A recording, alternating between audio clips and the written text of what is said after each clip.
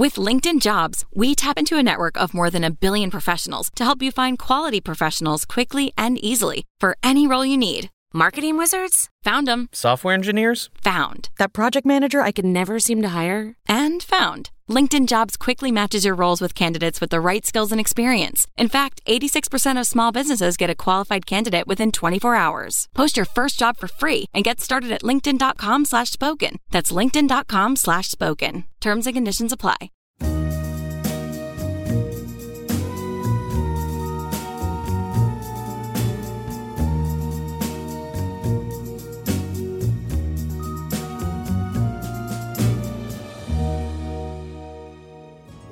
I got a lot of mystery and a lot of supernatural coming your way today. This episode, we have 3 chilling cases.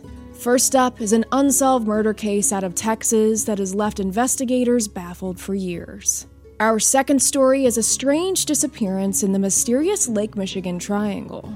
And lastly, we have a supernatural story of divine intervention. Welcome back to Avery After Dark. I'm your host, Avery Ross. I'm so happy you're here with me for today's episode. You know what's up. Make sure you're subscribed to Avery After Dark. Leave a like, a comment, and turn on post notifications. I upload new episodes every week. Everything from chilling true crime cases, to the most puzzling mysteries, to supernatural stories that will leave you with goosebumps. So if that's up your alley, you are in the right place, my friend. Now, without further ado, let's get into today's first case. In January 2019, 29-year-old Elizabeth Liz Barraza was getting ready for an exciting upcoming trip with her husband. The couple lived in Tomball, Texas, a smaller town located about 40 minutes northwest of Houston. Tomball is generally a quiet place with lower crime rates. The couple had lived in their home in the Princeton Place subdivision for about 3 years. By all accounts, the couple had a great relationship. They were really happy. Liz and Sergio had met in college and married in 2014. Liz had a job as a data reporter and Sergio worked with his father installing flooring. And they were really looking forward to this upcoming trip. They were planning to leave for Orlando, Florida on January 27th to celebrate their 5-year wedding anniversary.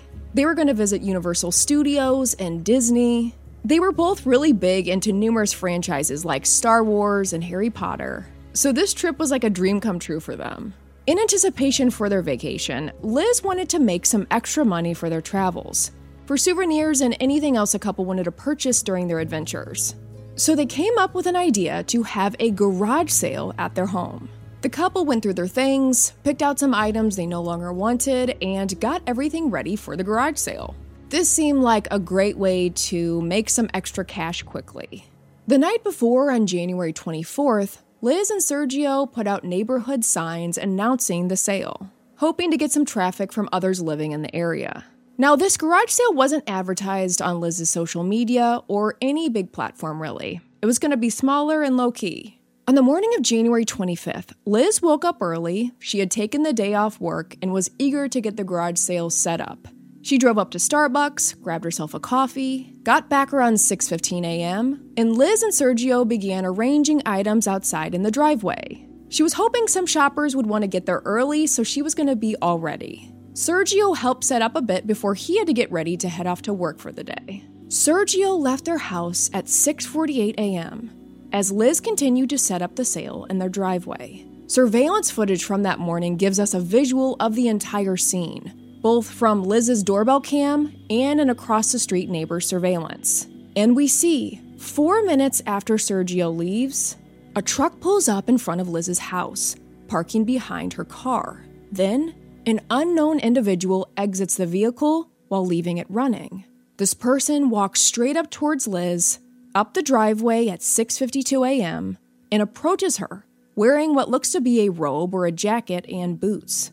Liz's doorbell video captures faint audio, believed to be Liz saying good morning, welcoming what she most likely believed was her first customer of the day. Then, everything shifts. There's muffled conversation between Liz and this unknown individual for about 6 seconds.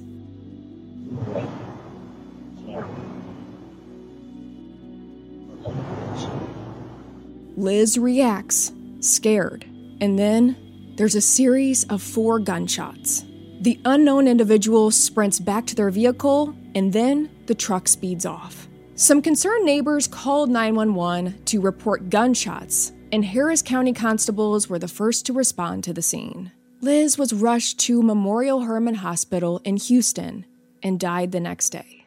Detectives began their investigation and initially stated that since this murder was on tape, this case would likely be solved in a matter of days. Investigators pored over the surveillance footage and stated that the killer shot Liz 3 times in the chest, and then after she fell over, the killer stood over her and delivered a final shot to the head. Police believe this was a targeted murder and also stated that the killer took nothing from the scene, so this was not any kind of robbery. Then, what was the motive here? Police were working overtime to determine what that was, but they believed that this was not a case of mistaken identity, this was deliberate. Investigators also initially believed that the shooter was a woman, but was wearing a disguise. One investigator said the killer appeared to be wearing go-go boots, a muumuu dress, and a wig. But in all honesty, it's hard to make out anything about the shooter. Others believe it's a man in disguise. The vehicle the killer was driving was a 2013 or newer black Nissan Frontier Pro 4X. Detectives see that this truck was seen driving past Liz and Sergio's house at 2 a.m., mere hours before the murder, scoping out the place. Surveillance from a local school parking lot near Liz and Sergio's house shows minutes before the murder the killer's truck pulling into the parking lot and sitting there. Detectives said the killer was waiting there for Sergio to leave. This truck was also spotted on surveillance driving past the scene of the murder just after the killing as well. Police said they believed that this was the killer driving past one more time to make sure that Liz was deceased. So, what about this truck? When questioned, none of Liz's neighbors ever said they had seen that car in the neighborhood before. They didn't recognize it. In November 2022, investigators confirmed for the first time that the gun used in the killing was a revolver. But other than this, there has been really no movement in the case. So Liz's killer is still out there, walking freely. Now, Liz's family has no idea why anyone would do this. Liz had no enemies. She was beloved by her family, who called her an amazing, giving young woman. One of her pastimes was dressing up in costumes and visiting children's hospitals. Liz also helped raise money for the Make-A-Wish Foundation. Who would do this? Many were laser focused on Sergio, Liz's husband. Some found it coincidental that he left the house just mere minutes before she was murdered. But police combed through both Liz and Sergio's phones and found no evidence of any issues in the marriage. No proof of any affairs, no prior threats to either one of them. Sergio has said that he knows a lot of people see him as the #1 suspect, but says he has done nothing but cooperate with investigators and wants this case solved. Sergio said he has only watched the surveillance footage from the murder one time to see if he could recognize the killer, but said that he doesn't. He also said that he really thought that they would have caught the killer by now and said it's mind-boggling how in this day and age, the killer has not been apprehended.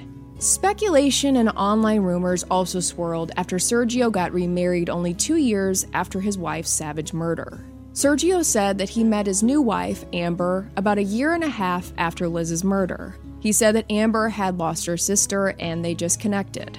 But there's really no evidence that Sergio was involved in this in any way.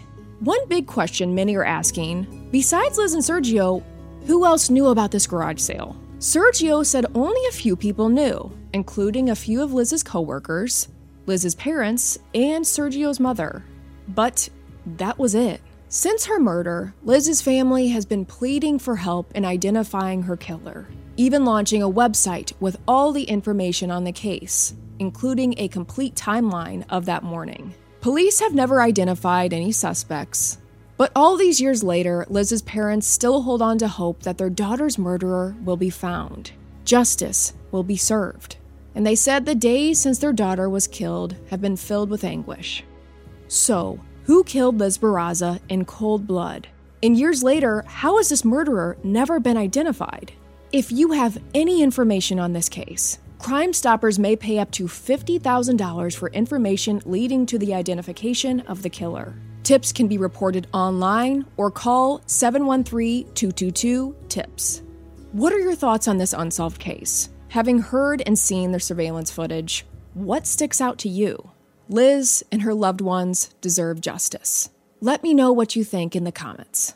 Our next case is the strange disappearance of Stephen Kubacki. On a cold winter's day in February 1978, 23-year-old Stephen Kubacki vanished.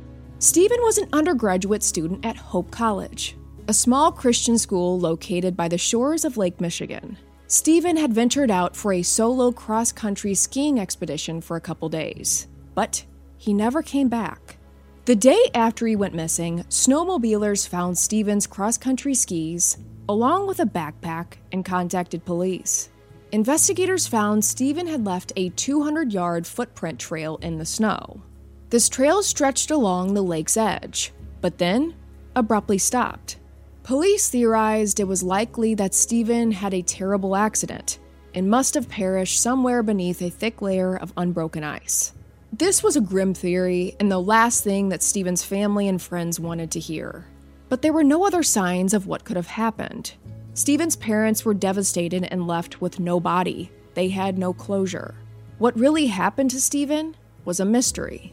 Month after month passed with no sign of Stephen. Now, the area that he went missing has been shrouded in mystery for decades. Stephen disappeared in the Lake Michigan Triangle, or simply the Michigan Triangle. This area of the United States stretches from Manitowoc, Wisconsin, to Ludington, Michigan, to South Benton Harbor. Numerous strange occurrences have been attributed to this mysterious triangle, where huge ships and even commercial airlines have disappeared.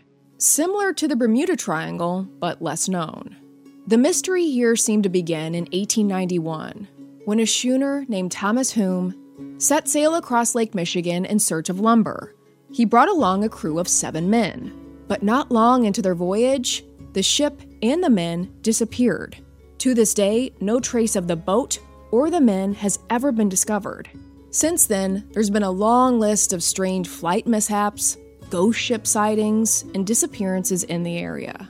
Again, just like the Bermuda Triangle, many voyagers and pilots have also reported downright unexplainable weather conditions in the Michigan Triangle.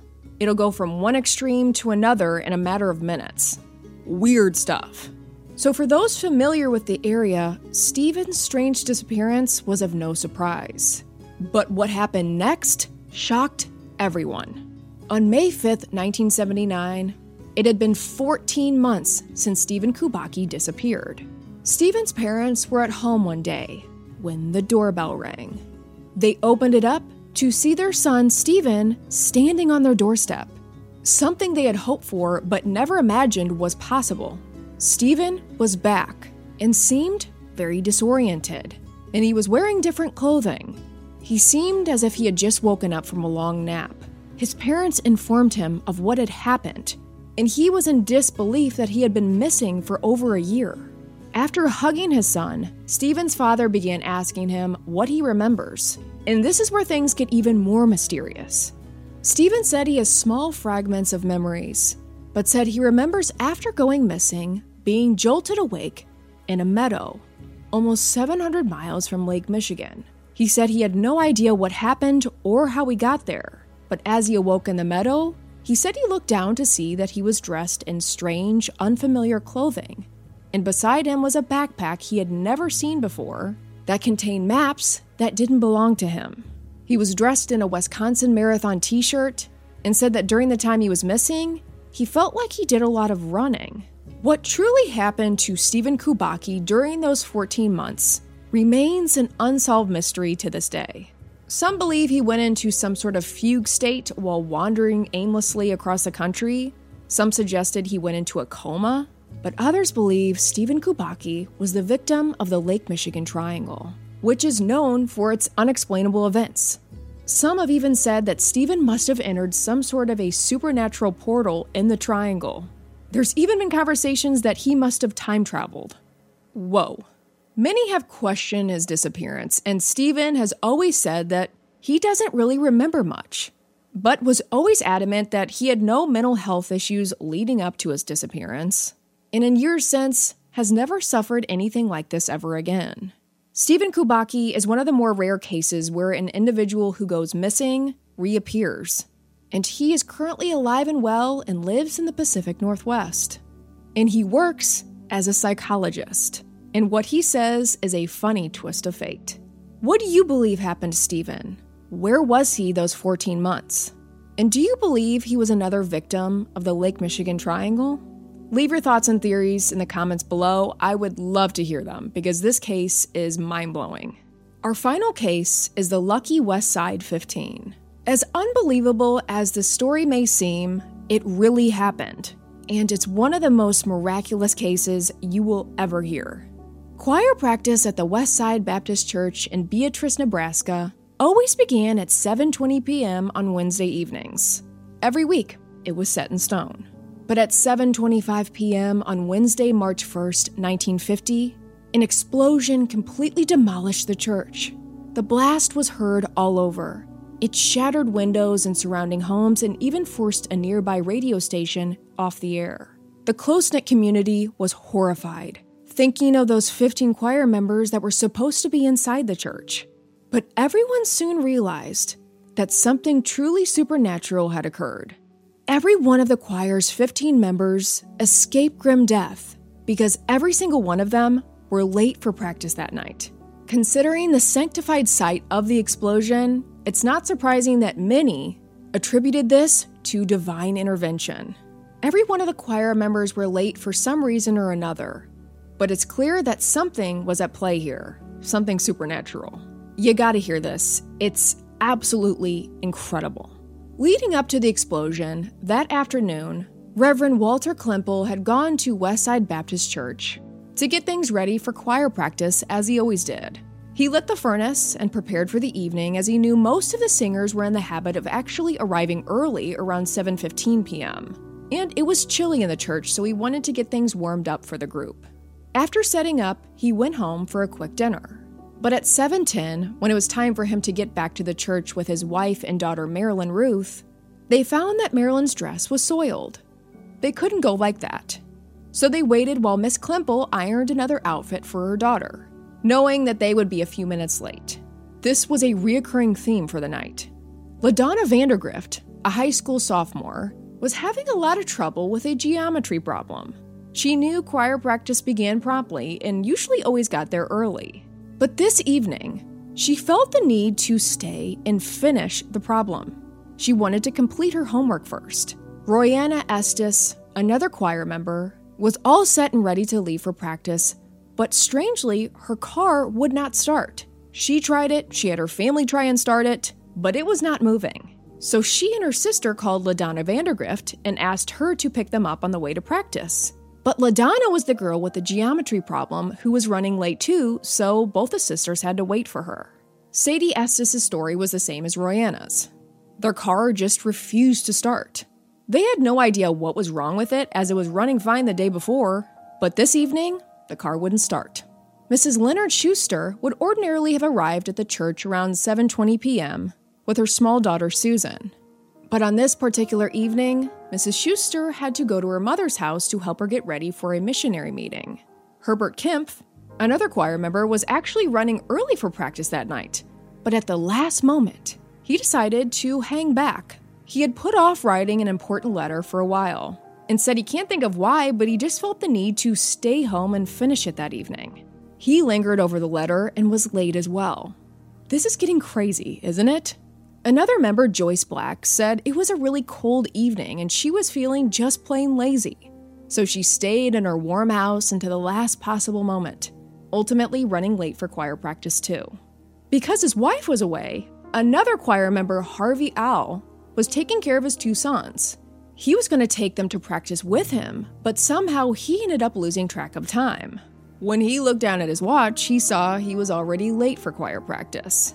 Marilyn Paul, the pianist, had planned to arrive to the church that evening a half an hour early.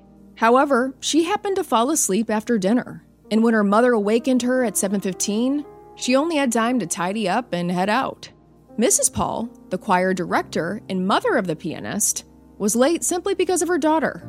High school girls Lucille Jones and Dorothy Wood were neighbors and customarily went to practice together. But Lucille was listening to a 7 to 7:30 radio program and broke her habit of promptness because she really wanted to hear the end of the episode.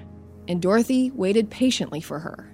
All of these individuals, all late for various reasons, all narrowly escaped death. And they were all en route to the church when it happened. At 7:25 p.m., a roar was heard all over the quaint town of Beatrice. The Westside Baptist Church had exploded. An explosion so big, windows in surrounding buildings shattered. The walls of the church fell outward and the heavy wooden roof crashed straight down. It would have been sudden and tragic death for every single one of these choir members if they were inside the church. But none of them were. Miraculously, no one was inside the church that night. Because of small inconveniences like a dirty dress, a nap, an unfinished letter, a math problem, and a stalled car, every member of the choir was late that evening.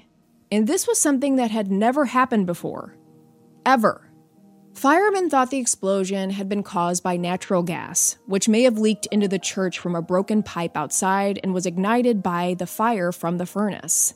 The choir members had no particular theory about the fire's cause, but each of them reflected on the strange mishaps and details of that night, and they all thought, this is an act of God. And they supposed right. The odds of every single choir member being late that evening are slim. But how slim? Precise odds are nearly impossible to estimate in these kinds of cases, but we can't get a ballpark figure. The chances of this event happening were examined. Odds indicated that each person would be late for practice 1 in 4 times, producing a 1 in a million chance the entire choir would be late that night. 1 in a million. Even skeptics have had a tough time explaining this away, because it isn't logical. It's supernatural. It's divine. I love this story so much because it can be applied to my life and yours. Every day we have those little things, those small inconveniences that in the moment seem like nothing. You know the ones I'm talking about. Like, oh, I got stuck in traffic, so I didn't make it to this party in time. Or, I ended up having to work late at the office the other day. I wish I could have left earlier like I planned to. Or, I wish I would have been able to go on that trip, that vacation. I really missed out. Maybe you did, but maybe you didn't. Maybe these things in our day-to-day lives aren't small at all. Maybe they're blessings. You know what they say, God works in mysterious ways. When we know this, I believe we'll go about our days and lives a bit differently. When something doesn't work out or doesn't go as planned, like being late for choir practice, maybe it isn't a small inconvenience. Maybe it's the best thing that could have ever happened to you. I would love to know if you have ever experienced anything like this, divine intervention in your life. Leave them in the comments. I can't wait to hear your experiences. These stories amaze me and make me even more curious about this big supernatural world we so clearly live in. Thank you so much for joining me for today's episode. I would love it if you subscribe to this channel if you haven't already. Leave a like and a comment and let me know what cases, places, and stories you would like to see next on Avery After Dark. Next week, I have another very mysterious, very chilling episode coming your way. Until then, I'm Avery Ross, and this is Avery After Dark.